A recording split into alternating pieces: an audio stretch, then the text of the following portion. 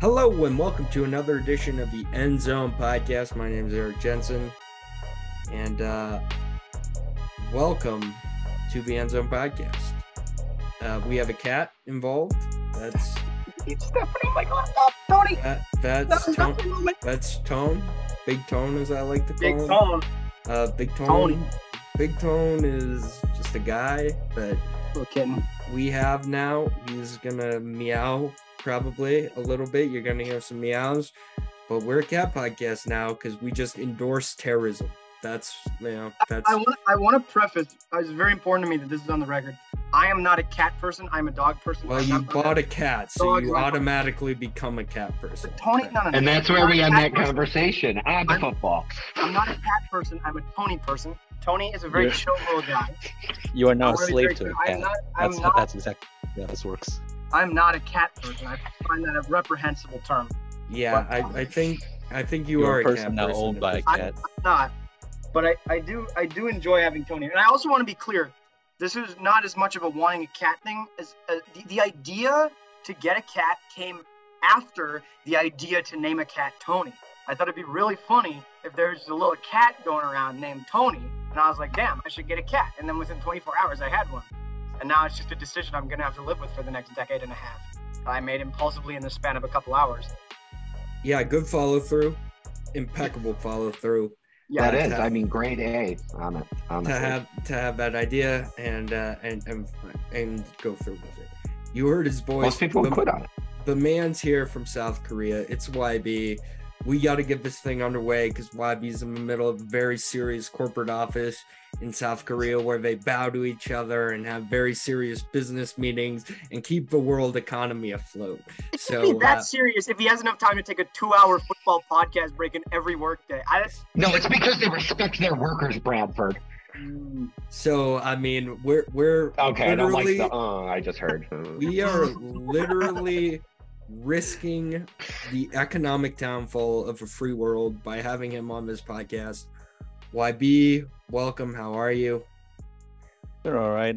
It would have been nicer if the podcast was yesterday because up to yesterday we had a national holiday, so that would have been a lot nicer. That's why I asked. But no, we got to work with the hand we're dealt, kind of like what happened last weekend. So Life is life. We're gonna start with the Bengals and the Bills because Today. if YB wants to head off and get back to work, I want to give him the opportunity to do so.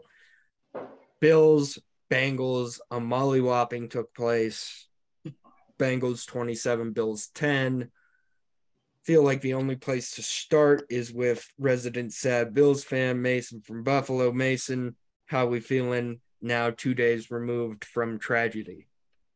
I'm still dead inside. That's good. I was hoping for that answer, so mission accomplished. So, yeah, that's life. As we in Buffalo like to say, there's always next year. And Facts, always is. that's what we're now looking forward to. It's off-season time. Eric, I'm with you, looking towards that draft. It's coming up real quick. It's April's going to be here before you know it. We're going to be looking at some good prospects. I mean, there might be football being played still. I don't know. Some teams might be still doing that thing. The good teams quit. They're done. They've decided to move on to next year. That's where we're at. No, it was dreadful. It was sad. It's been the continuation of a progression and a trend of a team that no longer has the will or desire to win football games. The season ended for them at that Bengals game, the first one, not this one. It was just they've been coasting ever since, and this is the first time they came against a genuinely good team that made every mistake of theirs count rather than letting them just make up for it with Josh Allen being absolutely superhuman. There are just too many deficiencies on both sides of the ball right now, and injuries obviously plagued the defense, but it's aging and the contracts are starting to get big and come due. But the offensive line is probably by far the largest concern. The fact that An offensive line filled with 5 starters genuinely got outplayed by one with a couple dudes on the freaking street. Like, that tells you everything you need to know about how badly they did. I mean, he had no time ever. He was constantly being harassed, and it was no different than it was for half of the games this year, at least, if not probably all of them, honestly. It was probably just covered up with bad defense and Josh Allen being Josh Allen. Otherwise, like, this offensive line needs an absolutely severe overhaul. And I don't know, the coaching staff might too, but I don't think that's coming. Stuff. You like watching the game, like, and kind of seeing, like, it was pretty surprising because the Bengals, other than Hendrickson, they aren't known for a very ferocious pass rush. Like, and Hendrickson didn't have double-digit sacks either, neither did Hubbard. But it seemed like every play, like, somebody was getting at least a hand on Josh Allen. Obviously, because Josh Allen is Josh Allen, it takes more than a hand to bring it down. But you saw it, like, Allen was getting bothered, like, in every drop back. Like, and I was thinking to myself, this must be how other teams were watching last year's Bengals and kind of seeing, like, how Burrow was, like, surrounded on nearly every passing attempt, somehow getting out of it and whatnot. But yeah, and they cooked up a pretty good scheme to contain Diggs. And we mentioned, I think, in the preview that other than Diggs, like, they had a lack of severe weapons, and Gabe Davis and Singletary, James Cook weren't factors at all. So it was kind of surprising because the D-line or the Bengals, they've been stout, but I didn't expect them to dominate as much as they did. And I think that also led on to the fact that the injury concerns, as well as the drop in form for Buffalo's O-line, was a lot more severe than I think was led on. And as you mentioned, it was probably covered up by the brilliance of Josh Allen for a lot of it. And, like, look, after the game, like, you see the discourse, like, people are asking, is it a scheme thing? Is it a talent thing? Is it basically too many years of draft picks not hitting, where you don't have somebody up and coming that can fill in important spots? And you kind of wonder, like, because Allen's contract kicks in next year, so there's less wiggle room, and you have a lot of guys making a lot of money. Like, Dawson Knox is getting paid pretty well for a tight end. Deion Dawkins is getting paid well, but he's kind of like what we feel about Jonah Williams in Bengal land. Like, he's a good tackle, but maybe not worth the money he's getting. So it's going to take some creative roster management for the Bills. And on the other side, you see, like, Jermaine Edmonds is a free agent. He might be gone. Jordan Poyer, he might be gone. So you might be seeing the Bills say goodbye to a lot of players that have been at the center of this 3-year renaissance. Yeah, and I think probably one of the most concerning things after the game was just, like, the consistent theme that you heard from nearly every Bills player who was interviewed, and it was they had no energy, they never felt any momentum, and it's like it's the divisional round in the playoffs. Like, if you can't figure out a way to manufacture that, then you're cooked.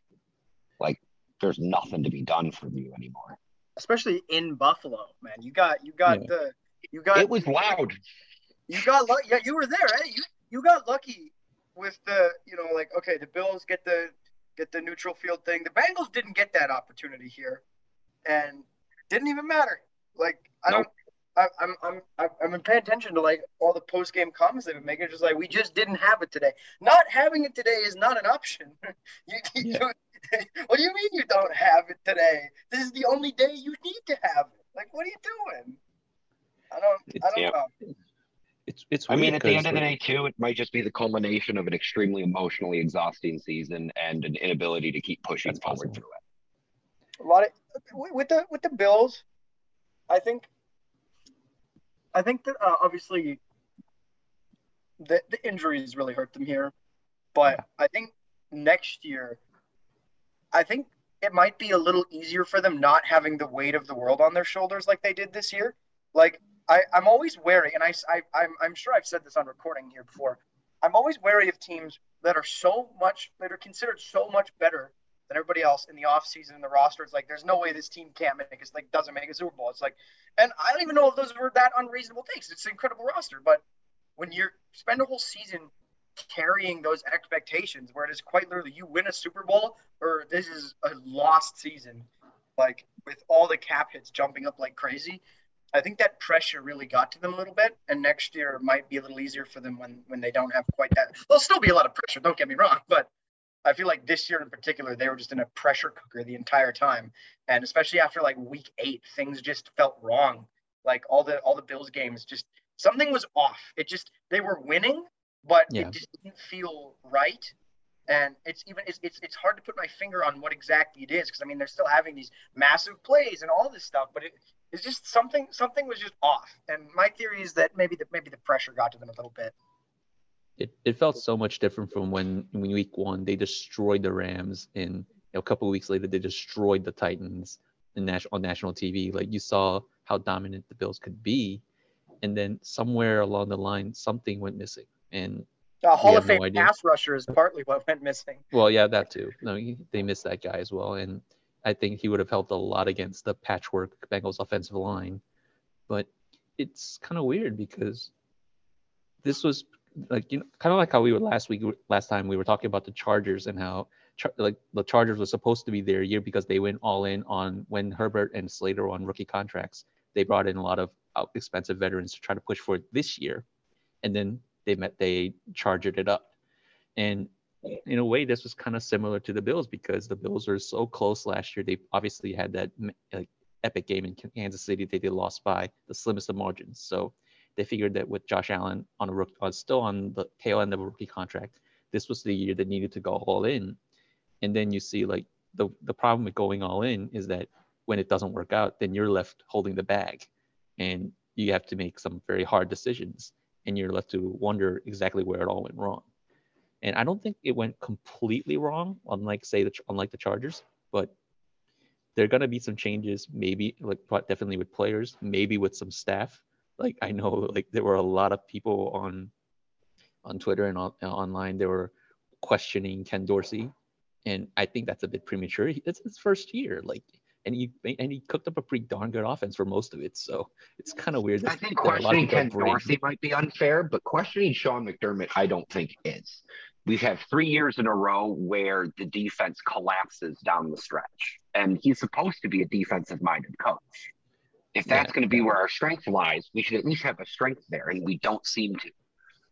And you mentioned that there was a lack of motivation, a lack of energy, and that has to come from the head coach. Like, that has to start from the head coach. The coach has to be the one that motivates the players, like, regardless of circumstance. And I think you see it with a proven winner like Andy Reid. You saw with Doug Peterson how they had the Jaguars ready to play, even though they came up short. But when you can't do that and it's a recurring pattern, then yeah, obviously that calls McDermott into question. And McDermott's done a lot of good for the Bills. Like, he's created a very strong team, but you're right. It does bring into question exactly whether he's the one that can get them over the top after what he's done for Buffalo. It's a hard question. It's a sad question because it's hard to question someone that's done so much good for your team over the past few years, but sometimes you do have to ask the question. It's what got Denver over the hump that one time. Yeah. So true. Feels like that might be a right move sometimes. It's just, even though they're a good coach, they're not the one you need. I don't know. I have heard some people talking about the McDermott. I don't see how. I mean, this is a guy that has built up an incredible culture there. Buffalo, I mean, they're a winning franchise. Like, this is what a winning franchise looks like now. They're like top tier class of the NFL. I feel like messing with that is so risky, especially considering where Buffalo comes from before that. Like, I don't know. Do you really risk messing up that all the stuff that he's built there? Yeah, that's scary too. Yeah, it's tough because, I mean, both sides could be devastating because you could lock in with him for, say, 5 more years and then waste most of Josh Allen's prime and then make a change. Or, it's hard to know when you can't. That's another big concern that I have for the Bills' future is kind of the way Allen just sort of wore down this year. And a lot of that's really from just him making superhuman, like just trying to do everything, like holding this entire team on his quite broad, large shoulders. They can carry a big load, but I feel like he just kind of started breaking down the stretch where just exhaustion was getting to him. And I feel like if the Bills want this Josh Allen's prime to be a lengthy period of time, they're going to need to manage his load better going forward. Like, you can't be asking your quarterback to run that much. You shouldn't have to when you're that good of a team. And it comes back to bite you in moments like these. It's one of the things that I was pretty shocked during the game was that one of the, like, listening to a lot of podcasts before the game, like one of the things they mentioned about the Bengals defense is that for it being such a solid defense, their one very pronounced weakness was that they're weak against quarterback runs. Like, so Lamar Jackson, like, obviously that's the big one that they usually play against. And you saw Tyler Huntley also do the same thing in the wildcard round. And when you have Josh Allen, you would expect Josh Allen to run a lot. And the fact that they didn't either means that Josh Allen's a lot more hurt or worn down than I think people suspected, or the Bengals cooked up a very elaborate scheme that kind of prevented that from happening. But I would guess the former more than the latter, I think, because Allen had opportunities, I think, to run and run hard, I think, and he just didn't take them. I don't know. I don't know what the answer is there. That's speculation, but it's going to be a long off season. Yeah, absolutely it is, and I feel like with the Bills, it was too much hype to ever live up to it almost, like it just got built. I mean, even Romo saying stuff like, you got the champs on the ropes and Mr. January and Josh Allen and all that. I feel like it just was all setting up for this kind of deflating moment. And Romo's jumped the shark, so I do feel for you, Mason. I did want the clash between us at some point. I'm very sick and tired of these stupid Bengals. I wouldn't have minded. I wouldn't have minded. Love you too, Brad. He's just scared. The Bengals mentality is so annoying. Like the fan base has this insane inferiority thing where it's like everybody disrespect. Like, I swear, you could go up to like the Bengals and be like, "Oh, I bet the Bengals can't even slam their balls in a car door," and be like, "That's so disrespectful," and they just start slamming their testes into like the car door. Just again, see how much you disrespect us. This is what you get. And it's like, I'm supposed to hear this from a guy that went ballistic that Patrick Mahomes was ranked second on the QB rankings podcast. Is that what I'm really hearing? Because that was straight up disrespectful. That was straight up disrespectful. The Bengals were seen as a fluke last year. For Joe Burrow at 9. Oh my God! Look, this man. That was disrespectful. Am I going to be allowed to talk? I'm very much Josh Allen is the second best quarterback, but this game made me rethink some things. 9, 8, at the very least, Joe Burrow is not the 9th best quarterback. Yeah, I mean, I've been on that bandwagon since I've been telling Eric that to his face. Clearly, that was a mistake. Clearly, that was a mistake. All right, Eric, you have the floor. Let's just talk about, you guys covered the Bills. Let's talk about the Bengals. This was more about them, I think, than it was the Bills. I think the Bills, in the end, are going to be fine. I think if they didn't suffer the most injuries, really, of any playoff team on the defensive side of the football, I think it's a very different story. My 2 quick points on the Bills is, 1, they cannot be complacent this offseason. And 2, they just have a lot of holes to fill. They've got to fix the offensive line. They've probably got to add another weapon for Josh Allen. And honestly, if you're counting on Trey White to be your number 1 cornerback again next year, that's a problem, because he's shown at this point he has an inability to play a full NFL regular season. And Kaiir Elam was great, but you should draft more corner and secondary depth because you just weren't deep enough there and injuries caught up to you. The Bengals. It's hard not, like, you can't disrespect the Bengals anymore. Like, they are here. Wait, so you're saying that they were disrespected up to this point? Like, so I believe so. I believe so. I believe the Bengals were disrespected up to this point, mainly because of guys like Bradford over here who say Mahomes this and Andy Reid this and this, that, and the other thing. I disrespected the Bengals. Please forget it. We are talking about one of the best quarterbacks in the league. And I'll say it, Joe Burrow and Patrick Mahomes, if things go a certain way this Sunday, I think there's a legitimate conversation to be had that their legacies are equal at this point. Especially not by this Sunday, no. But if he wins a Super Bowl, as a Bengals fan, you can certainly make. You can start the argument. You can't make a very good start that argument. I'm sorry, Eric. I have my ears plugged. One MVP in this one, one MVP in the other one. What was that? Listen, Joe Burrow is. Shut up, Patrick. Joe Burrow is just incredible, and this team is incredible. And honestly, the guy I owe the most apologies to is Zach Taylor. I did not think he had this in him, but he has outcoached the opponents he's played 2 weeks in a row. He outcoached basically everyone except Sean McVay on his way to the Super Bowl. I think that you have to give a lot of credit to Zach Taylor and his coaching staff for building something really special. And the window is now for the Bengals.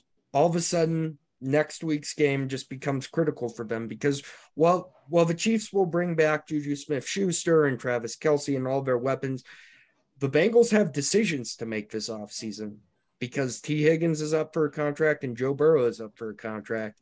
And the cap will only probably let you keep one.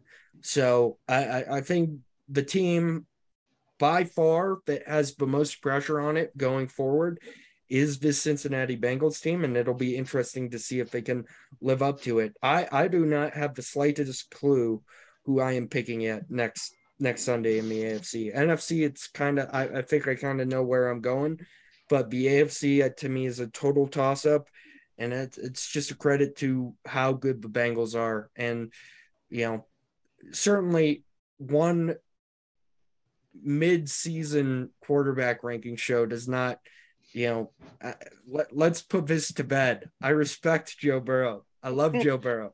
Joe Burrow has always been one of my favorite quarterbacks. At the time of the recording of that podcast, he was not a top 5 NFL passer. He was not. He was not playing like this until basically November. But when it mattered, he turned into what he was most of the year last year, which is a top caliber quarterback. And the Bengals have really done some special stuff. And I'm tired of people, I don't know. I'm here for the Bengals. They're kind of a fun team to cheer for again, and it'll be interesting to see how they react. We'll get to the Chiefs situation here momentarily, but yeah, I like what the Bengals are doing right now, and I think special things are coming for the city of Cincinnati. Special things, I don't know, because going into Arrowhead and winning 2 years in a row is not exactly the easiest thing to do, and I'll be the first to admit that. And but if there was a guy who could do it, you have that guy. Yeah, because he's done it before, unlike many other people. But the one thing that worries me, I think, if we were talking about next week's matchup, is Chris Jones. I think is playing much better than last year, and we saw Chris Jones miss Joe Burrow by a hair in the AFC title game, and Burrow just pulled out a Houdini act and just kind of got the hell out of there and I have no idea how. And also last year in the second half, Andy Reid decided to go Philadelphia mode and forget that he has a running game. That haunts me, man. That haunts me. You want to know an insane statistic? I want you to guess how many playoff sacks Chris Jones has in his career. Yeah. 2. 0. Hey, that was the number I was going to guess. He has great pressure. He has very solid pressure. In the Chiefs Super Bowl run, he was very solid, but he just hasn't been able to finish them off. And that one on Burrow, that haunts me, man. That might have killed the game right there. They would have won it if they got that play. Yeah, Burrow, I think so. Yeah, Burrow saved the game on that one. Yeah, I mean, he's done that numerous times. He's not as big as Josh Allen. He's not as quick on his feet as Patrick Mahomes, I'd say, but somehow he seems to get the hell out of there somehow. It's weird. You don't think of him as a very big, fluid athlete, but he gets out of there. somehow manages to He's very extend plays. slippery. Yeah, And like I just on your point about Chris Jones, he has had a genuine. He won't win it, but he has had genuinely a defensive player of the year caliber season. yeah, If you look he's at, I all pro don't have first the team. on hand, So but if you look at the rates at which players are double teamed, he is double teamed more than almost any other player, and he still has one of the highest win rates. It's crazy, like yeah, what he's been able to do from the it's he the Chiefs defense itself as a whole is an often underwhelming unit, but it has its stars, and they do yeah. show up in big moments. Can we? Okay, I No. guess we're gonna transition. Bradford, Yeah. you got to stay on topic. We were talking about the Bengals. Like how Well, we get to the Chiefs from all that? YB brought up Like, Chris Jones, and I just yeah, wanted to get I brought it up. Chris, Yeah, he wanted to get on it. I can understand that. But anyway, Let's do it. We don't have to. No, let's talk Bradford, about the Bengals. The floor is yours. I would hate to be on record as disrespecting the Bengals. I don't want to offend Joe Mixon. Oh my God. no, Does he'll he send you a understand the concept of like ticket pre-sales? Like, oh my, like they're like looking for bulletin board. Again, this is an annoying Bradford moment. Very annoying. So annoying. It is pretty funny though. It is funny. It was a when funny thing to say. When they're coming out of the locker room, like better get those refunds. Like it's like you manufacture any sort of slight. It's funny. Why can't you guys just take a joke? That's funny too, but I think it's a little like at first, yeah, people were disrespecting the Bengals. Nobody's disrespecting them anymore. Like, get over yourselves, guys. You're literally favored to win this game. Like, relax. I do want to put on the record that when we did our AFC preview, like when I said that the Bengals would beat the Bills, all of you were groaning and said this was the most homerific take I've ever heard. I picked the Bengals to win that game. No, I would like for the record to stand that I think I was the only one who stood up for you. That's true. Like you did stand up for that because like both Eric and Bradford were mentioning how the Damar Hamlin incident would galvanize the Bills and have the Bills win, and then it would be Bills Chiefs in the title game. So I want that on the record. Go back to the AFC preview if you don't believe me. But I think going back to the game itself and also to the Bengals, like it was kind of weird because with the people they had filling in for the starters that were out, and I mentioned this via DMs, but 3 starters were out. So in addition to Alex Kappa, the right guard, and Jonah Williams, left tackle, the right tackle, Lyle Collins. He was injured a while ago, so that might be why you didn't recall. But so the starter at tackle and left tackle was Jackson Carman, who was basically labeled a bust because he couldn't cut it at left guard.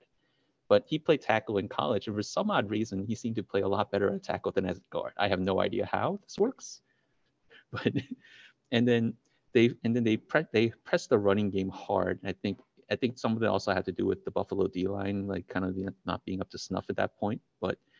And the fact that they were able to get a running game going, in addition to Joe Burrow doing Burrow things and Ja'Marr Chase being uncoverable one-on-one, like that leads to some potent offense. And with Hayden Hurst providing the dirty work in the middle of the field alongside Tyler Boyd, they can attack all levels of a defense, and that gives you confidence. And with Burrow doing basically kind of like a less vocal version of Peyton Manning, and changing plays at the line, reading the defense before the snap starts, you get your confidence you can win anywhere. And so it's not going to be an easy game next week.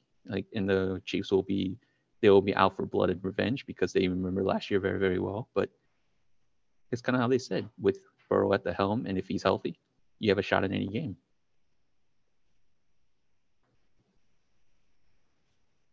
All right.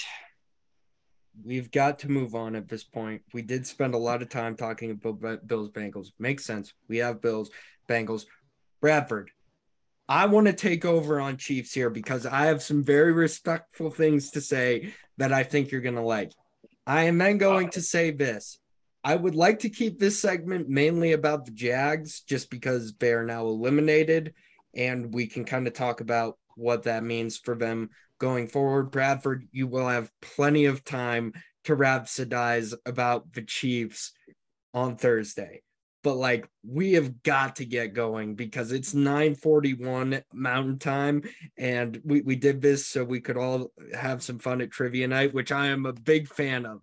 But I have got to go to bed in 40 minutes at latest. So We are gonna have a good time. YB, you're on your way out of here. Thank you so much for joining us for Bills Bengals.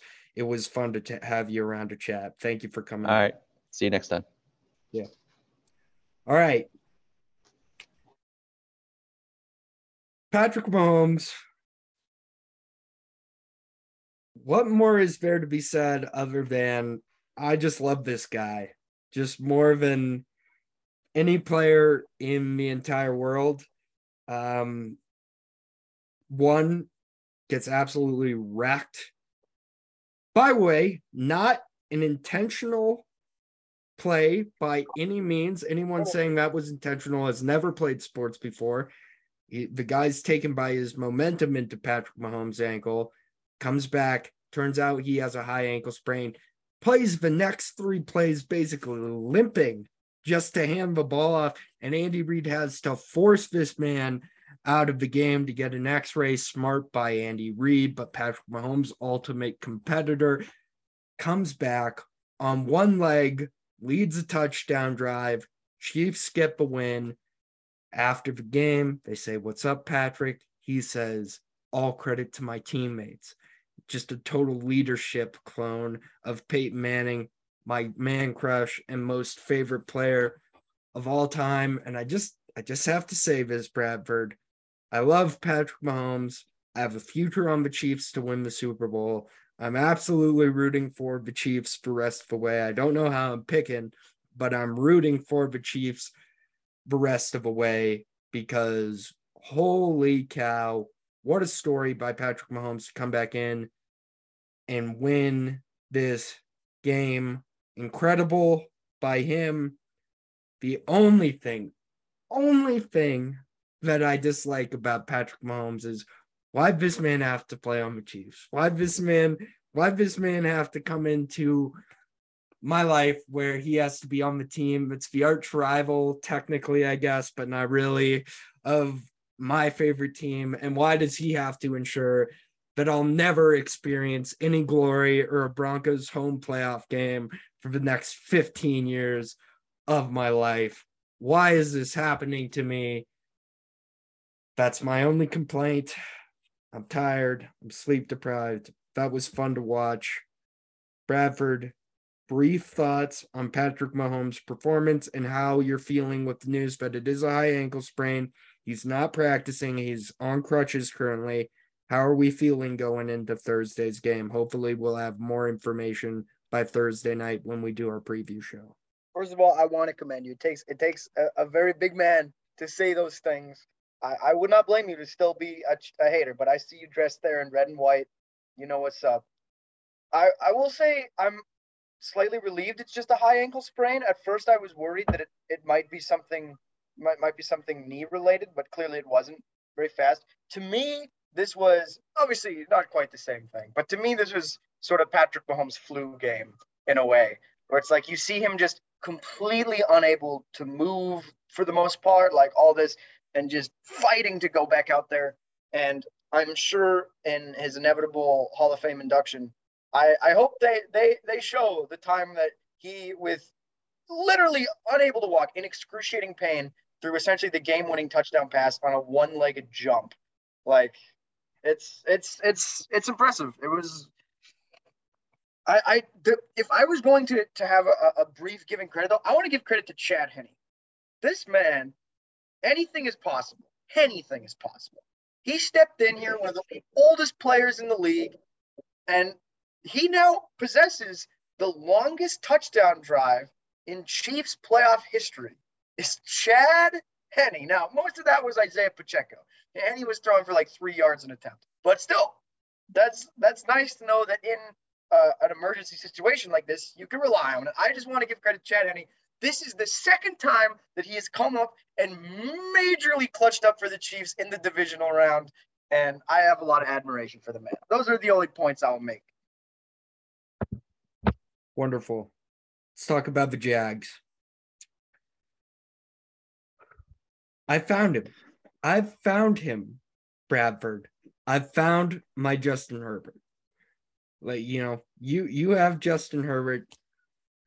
I have Trevor Lawrence. I thought you had Brock Purdy. I have Trevor Lawrence. Brock Purdy, I can eat humble pie on. Brock Purdy, I don't ultimately really care about. Trevor Lawrence, oh my God. The amount of Trevor Lawrence bleep riding that was happening this weekend is unbelievable. I mean, this guy is not the best thing since sliced bread. He is not the second coming of Jesus Christ, folks. Listen, he is just an average quarterback who the game is too fast for at some point still, and who, even with a new weapon in Calvin Ridley next year, probably still won't fully be at the same level of Josh Allen, Joe Burrow, and Patrick Mahomes. And to put him in the same conversation as those guys is totally disrespectful. I'm going to start an offseason theme right now. I hope to have you guys on throughout the offseason. If I ever start buying in, remind me of this moment. I am not buying into Jags hype. This was an absolutely putrid defensive team that put together 5 good weeks of football and snuck into the playoffs and then beat the Chargers, who Charger. Like, please. Everyone's saying, oh, it's a new era in Jacksonville, and like they're next up in the AFC, and look out, we've got another contender in the AFC. One, how disrespectful to Mike Vrabel. He's still clearly the best coach in that division, and with an even slightly better quarterback than Ryan Tannehill and maybe an upgraded wide receiver, the Titans will no doubt win more games than the Jaguars next year and be back in the playoffs. What are we doing here? I am just so tired of the Jags love. It is unbelievable. I am not jagging off. This is not something that I'm a fan of. I don't know if you guys feel the same way, but like I'm just tired of people telling me they're the next big thing, because simply put, they are not. They're just an average team that, hey, sure, they might win 9 or 10 games next year, but they're not AFC contenders. Like, stop pretending that. And even adding Calvin Ridley, I still think they need more weapons, because what are you going to do? Are you going to count on Zay Jones again to be your second wide receiver? Like, what? Like, are we really doing that? Like, Christian Kirk's a nice piece, but you need more talent there. Your defense wasn't good. Devin Lloyd, who's I'm a fan of, got burnt in coverage for most of the second half of the season and got benched. You have no one at middle linebacker. What are we doing here? Like, I'm just tired of people telling me the Jags are going to be the next big team, because they're not. They still have a long, long way to go. And we don't know if their GM's competent or not. Last year, we were talking about, is Trent Baalke even suited for the job? Like, he hit on 2 guys in free agency and everyone wants to crown their ass. Like, come on now. I'm done with them. I'm done. I'm not buying into the Jags this offseason. I think if the Jags had been a more competent team, that the injury to Patrick Mahomes would have been a little more devastating to their chances. I mean, to let Chad Henne have that drive on you, like, oh my God. It's one thing when the Browns give up a 4th down to Chad Henne. Like, crap happens, man. It was a really well-designed play. He had balls of steel. They did it. Great stuff. You let the man drive over 90 yards on you. Like, what is happening with that? So, I mean, and again, I think if Trevor Lawrence were in that tier of quarterback, he could have lifted this team to the point where they can score more points than a one-legged Patrick Mahomes. But they proved yet again that they're just not equipped to do that. Yeah, I don't know. I do empathize. I agree with a lot of what Eric is saying. I think the Jags are a little overhyped. I do still view them as a very successful team in regards to where they were previously to this season. And I think I do agree that Trevor's been overhyped a little bit. I can still see him making another big leap up. I mean, look at the leap that happened from year 1 to year 2, you know? Like, who knows what the future holds in store. But I will say, I think that is the most passion that anybody has spoken about the Jaguars ever. in their entire history. So I don't know if you want your hill to die on to be the Jacksonville Jaguars, all the power to you, Eric. I will not challenge you on that. I'm just not a lot of things bother me like they bother you, Bradford, but like I understand where you're coming from on Justin Herbert now, because the way the media talks about Trevor Lawrence is absolutely disgusting. He is not as good as they say he is. He's just not. Like, and oh my God, you know the worst take I saw this weekend? People putting him ahead of Lamar Jackson. What are you talking about? Even as a thrower, Lamar Jackson's better than Trevor Lawrence. And you're just telling on yourself that you don't watch football if you're saying that Trevor Lawrence is better. I mean, it's absolutely insane. I like Trevor Lawrence's game a lot. That run he had to pick up first down late in the game, that was incredibly ballsy. They lost because Jamal Agnew just forgot how to hold on to the football. I think they could have scored there if he just holds on to the football. And sure, that's a big credit to Trevor Lawrence. But to talk about him in the same breath as Patrick Mahomes is absolutely insulting to the quarterback position. Like, he is nowhere close, and he's got a long way to go. The game's still too fast for him at points, you know. That's just how I feel about the Jags. Any more thoughts on this game, or can we move on? Perfect. I think you said it all. We nailed it. The NFC, this one we can knock out quick. Eagles 38, Giants 7. Just a case of the Giants are the Giants and the Eagles are the Eagles. And like the Giants, Brian Daboll's a great head coach. I'm not going to take anything away from Brian Daboll and Joe Schoen. What they did was absolutely fantastic this year, but they still have holes all over the roster, and they might not have their quarterback, but they're going to have to pay Daniel Jones, which is going to be a problem. If they pay him more than $30 million, that's going to be a real problem for them. If they can get him at that 30 million range, I think that's fair. But also, they've got some interesting draft capital. Say Will Levis falls, or one of these toolsy guys is there, like Anthony Richardson or something. I think you have to take a swing, because you can't sell Daniel Jones's future. Meanwhile, the Eagles look how the Eagles have looked all year when they're healthy, like the best roster in the entire NFL. An extremely fast and physical defensive line that can cause havoc, great corners, great secondary, and an MVP level quarterback. It's hard to see the Eagles being stopped at any time soon. I like the Bengals a lot, and I said some very nice things about them. But to me, if you had to make me handicap things right now, I would say the Eagles are the hands down Super Bowl favorites. I wouldn't feel that way if Patrick Mahomes wasn't injured, but with the injury, I think the Eagles have to be the favorites to win the Super Bowl right now. It's the best roster. Like, the depth is insane. I mean, and realistically, again, a close second is San Francisco. So I'm really going to enjoy watching whoever comes out of the NFC absolutely powerbomb the AFC winner.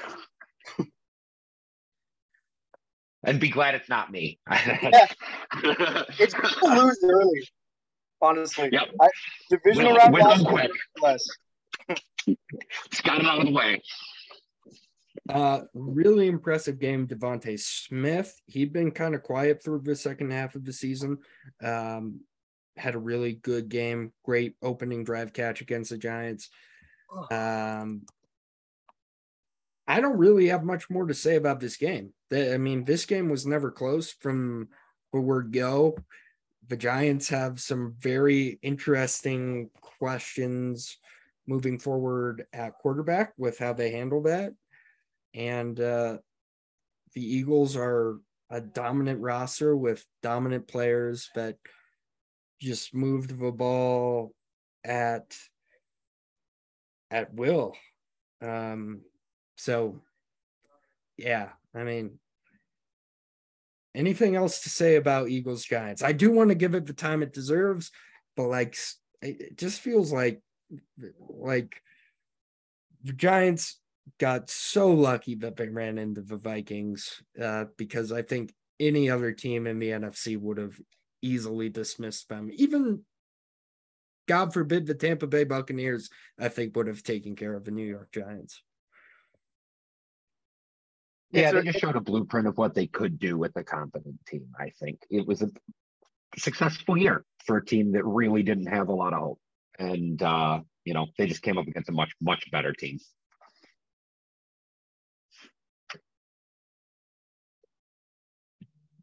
All right.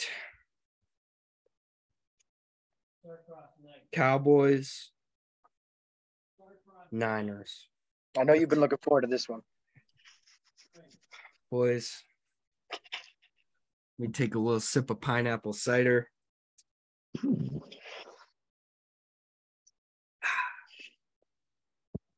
It's been a long road. I'm just going to mute myself and strap. It's been a long road with Dakota Rain Prescott. It's been a long, long road. He came into the league. I became enthralled with him. Loved the man. It's just one of the most interesting quarterback stories, frankly, I'd seen come into the NFL. Loved watching him develop. Loved his early years with the Cowboys. At some point, about 2 to 3 years ago, I believe Dak Prescott to be a top 3 NFL quarterback. Hands down, end of story.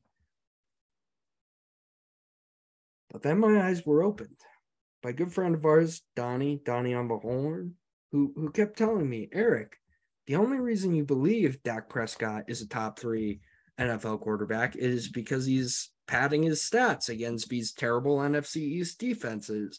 And he really struggles in the big games, and he doesn't really outduel Aaron Rodgers in the playoffs, if you think back to that year. And he's got some problems in the clutch. And so I slowly shifted. And about November this year, I listened to the Around the NFL podcast. And we all listen, and we love them dearly.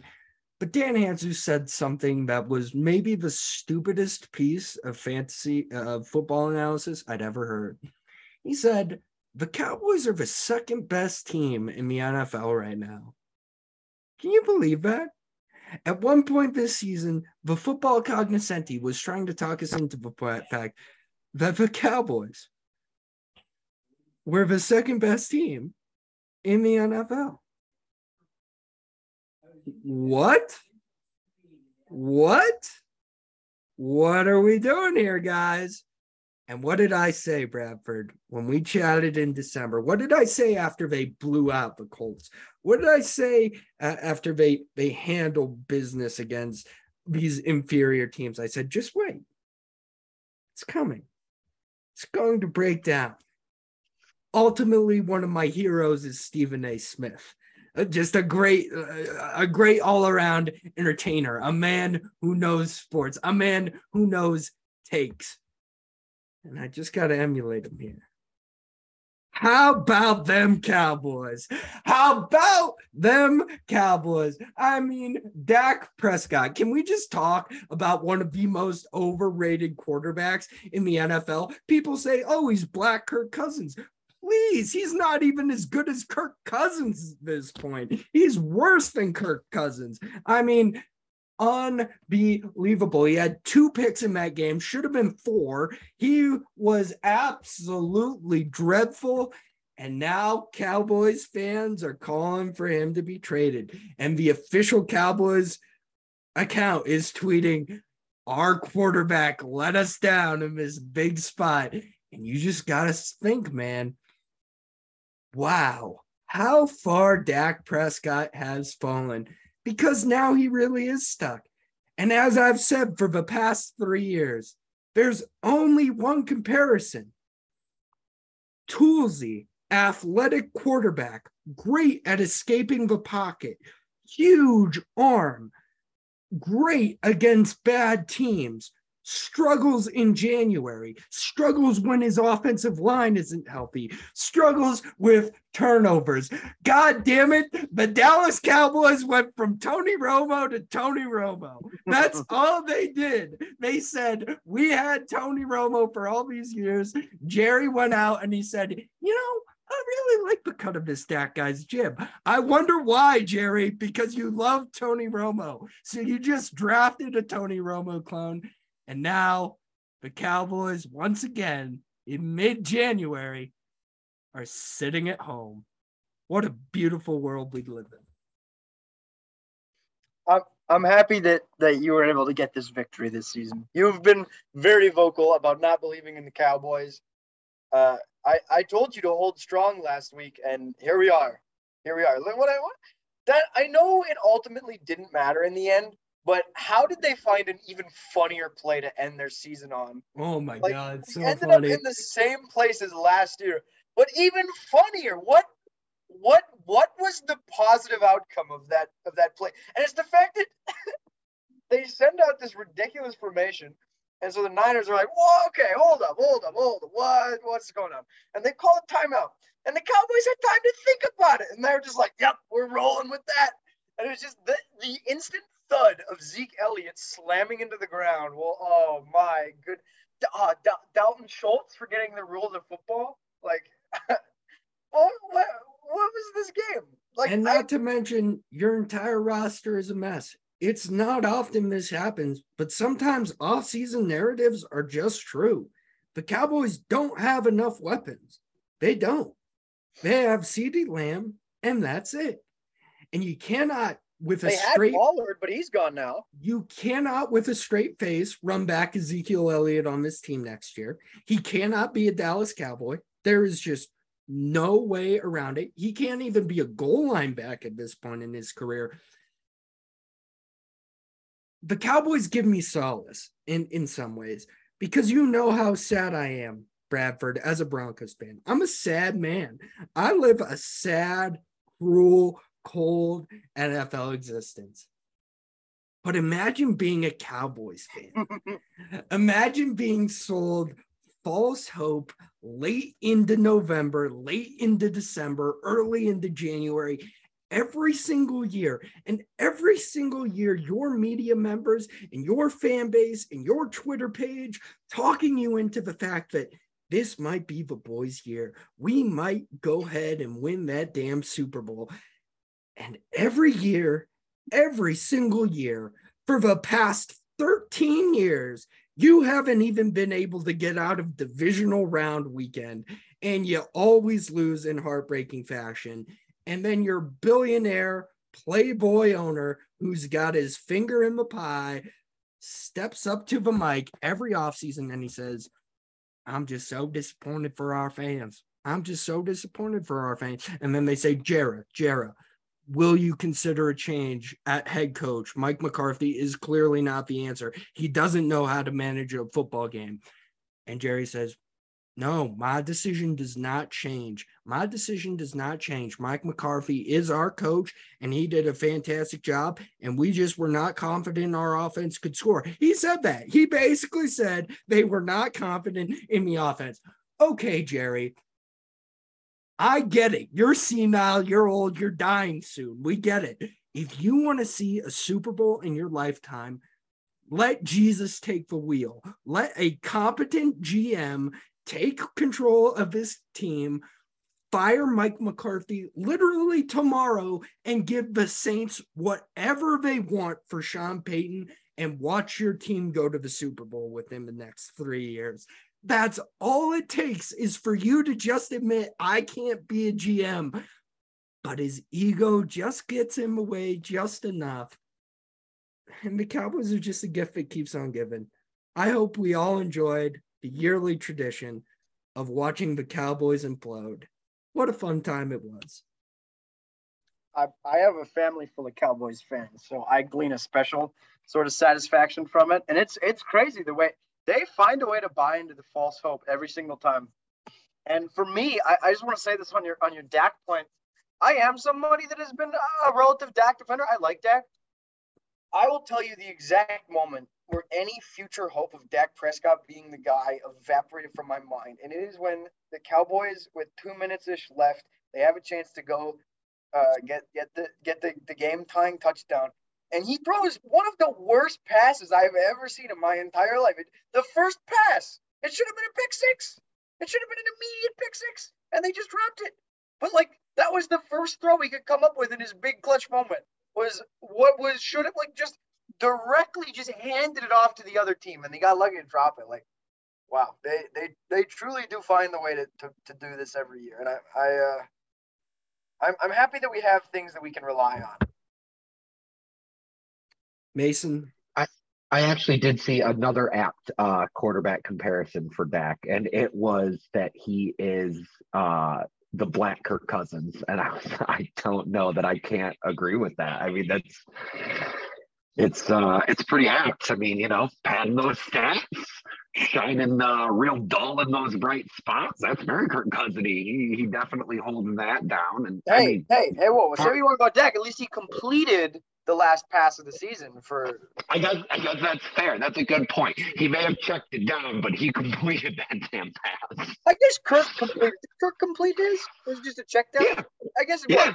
You know what? They both did. Good for them. Good for them. Yeah. Shout out the Niners. We'll close here. We'll talk more Niners on Thursday. I promise. They deserve it. They deserve it. They deserve more of our full attention on Thursday. We're all a little tired. We're all ready to go to bed. I will just say, everyone talks about the Chiefs, 5 straight AFC title games. The Niners have been to 3 of the last 4 NFC title games. That's really good. That's really good. Kyle Shanahan is a really good coach,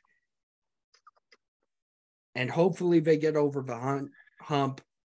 I like the Eagles, but deep down I'm rooting for the Niners. I just want to see them get to the Super Bowl again. Yeah, I mean, it's been a good run for the Niners under Kyle Shanahan. It's good to be a Niners fan, and hey, what a pickup Christian McCaffrey was. I know he had the calf injury late in this one, but he was a really key contributor in this race. And what a defense you have. Nick Bosa is a man possessed. Fred Warner is, I'm ready to say it. All due respect to Luke Kuechly and Bobby Wagner, Fred Warner is the best middle linebacker of this generation. That's just really the only way to put it. He's an all-pro every single year. He shows up when the games are at their biggest. Who else can really drop back from right at the line of scrimmage to 40 yards down the field to defend a pass? That's crazy. I love Luke Kuechly. I love Bobby Wagner, but give me Fred Warner over both those guys in their primes. Fred Warner is the man and the defining linebacker in the middle linebacker position of this generation. I think that's completely fair. I'm not going to argue with you on that. No, he's been incredible. That's definitely a really good point. He's been absolutely excellent and a stalwart for that defense. Wonderful. Boys, this has been a late one. Trivia second place. Jesus, Bradford, you really let us down on that one. Listen, we finished in last place at the trivia night by 1 question. And I want to be clear, there was a whole section, it was NHL trivia. And they hit us with this whole series of questions about women's hockey, right? And we managed to get a decent amount of them. But, oh my goodness, like the question that we got out on was ridiculous. There was one team, because there was 8 women's hockey questions. And so here in Canada, like the GOAT female Canadian player is Hayley Wickenheiser. And for all 8 questions, they just wrote Hayley Wickenheiser. And I thought that was absolutely hilarious.